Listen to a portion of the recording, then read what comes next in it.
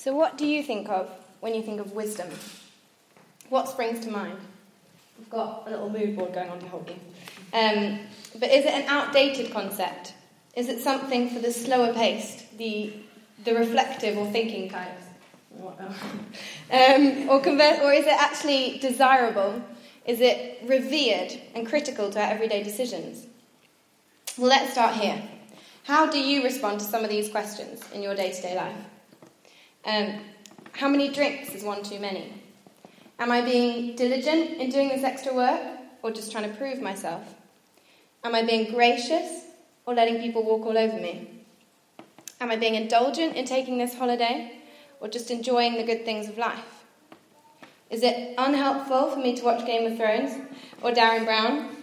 Or am I actually just sheltering myself from seeing unpleasant things and different ways of thinking?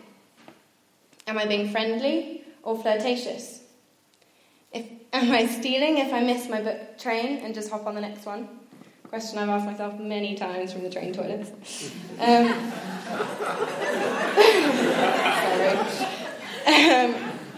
And is it selfish or murdering to take the morning after pill, or just what's best for everyone involved? Is divorce always harmful, or sometimes freeing and releasing? Are same-sex relationships always outside of God's will? In all of these situations, rules often just don't cut it. In fact, in these situations, using blanket rules and blindly following them can cause more harm than good. This is why we need wisdom. Wisdom is our guide through the grey areas. Wisdom is more than a rule book or a moment of enlightenment. It's more like a moral compass, as it were, that guides our words and actions. So whether we realise it or not, we all exercise wisdom in some form. It's just the type of wisdom that we apply, which differs. So James makes it clear that we're in the habit of using wisdom, the word wisdom, to refer to two opposing concepts. Let's clear this up. The first is godly wisdom. So we use this word wisdom to refer to godly wisdom that comes from heaven, which is pure and divine in nature. But we also use the same word wisdom to describe earthly wisdom, which is unspiritual and devilish. So although these definitions reveal a stark contrast between the two, in life they often muddle together and it's never so obvious. James gives us two criteria to separate the two out. So the motivations of our wisdom and the fruit that it produces. In practice, one is humble and seeks the good of others, whilst the other is self-seeking and envious.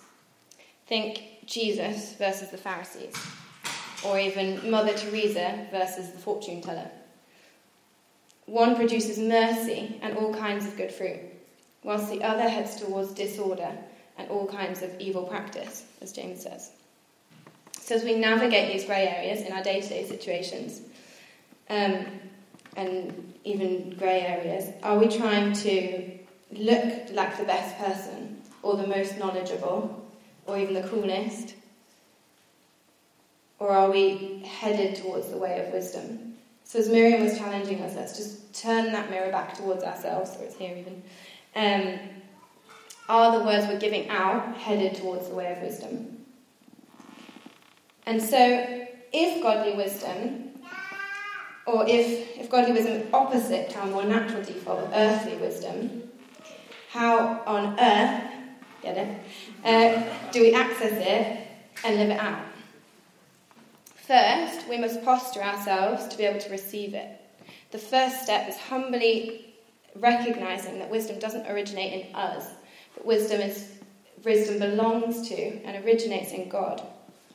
If it is wise, it is from Him. So godly wisdom is no more ours when we have uttered it or acted it out than the air is ours when we've breathed it. And within this, we must also trust that God knows better than we do. So we trust His wisdom instead of inventing our own, which then becomes earthly wisdom. This isn't to say that people that don't know God don't have wisdom. I have many friends who have incredible wisdom, but they just don't know the source of their wisdom. So, for God's wisdom is not swayed by the opinions of others. He doesn't need advice, and he doesn't accumulate wisdom from experience or knowledge as he goes along. He is entirely good and perfectly just all the time. And so in this way, this constant and unchanging wisdom that somehow bends and adapts to fit each situation perfectly guides us through our grey area situations. So wisdom, or godly wisdom, is more like a centre of gravity than a measuring stick or a rule book, because it's constant in and of itself, and we have to constantly change our posture in response to the forces acting on us and in response to our circumstances in order to keep it as our centre point and guide.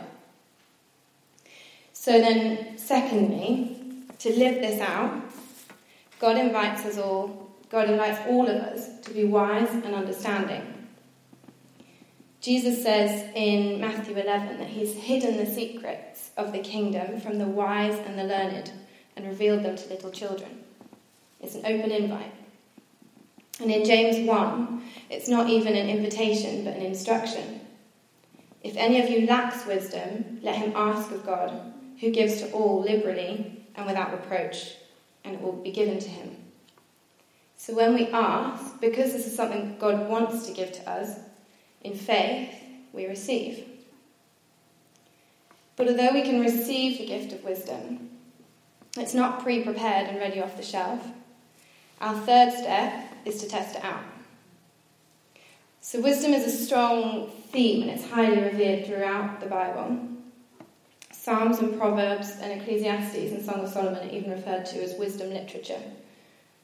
Wisdom is also often personified, like in Psalm 34, where the poetry of the psalm describes her as an old woman gathering the children around her rocking chair to listen. Come, my children, listen to me, and I will teach you the fear of the Lord.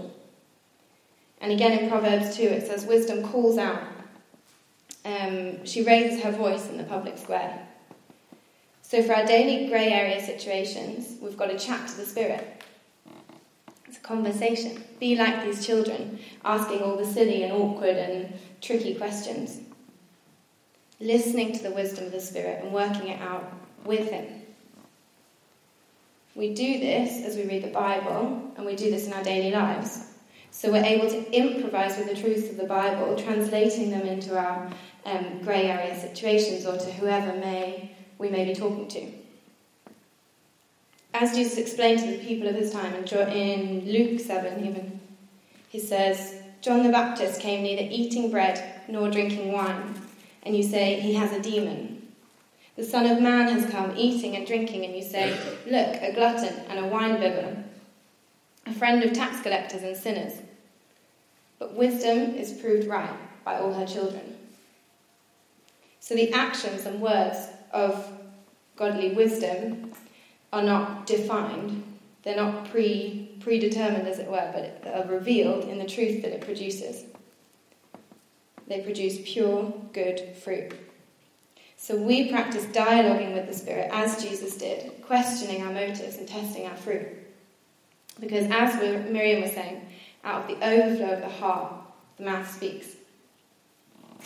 So here's a practical example of asking the deeper, kind of silly questions, wrestling with this through with the Spirit. One you can even try out at home. So back in GCSE times, when I'd fallen out with a friend and was just finding everything that she said really annoying, I drew myself a little flowchart to work out why I was annoyed. As you do. So I just wrote anger at the top, and then went on to what was underneath the anger, and realised I was actually feeling hurt. So then I traced back to work out what she'd said or done that had hurt me. And as I got to the end of my little chart, I realised it was actually just a really small thing that she'd said that I'd built up in my head and taken the wrong way. So I prayed, just sat there in my science class to forgive her, and genuinely wasn't annoyed with all the things she said anymore by the time we left the class. So this is obviously an oversimplified example, but this is how, it's just a simple example really, but this is how it can play out in our lives. And as we dialogue with the Spirit in our day-to-day situations, We can measure our grey areas up to the truth of the Spirit, so they become clearer and we can navigate our way through them. So let's practice asking God in our lives, in those situations where we're not sure what we feel, why we're feeling it, what we're doing, what He hears, what He sees, what He is saying, what He is doing. So that under pressure and in our daily grey area situations, what comes out is godly wisdom. So we are headed in the way of wisdom. Wisdom is a gift we receive, and it's a skill we practice. So we first posture ourselves to receive it, then we ask for it and test it out.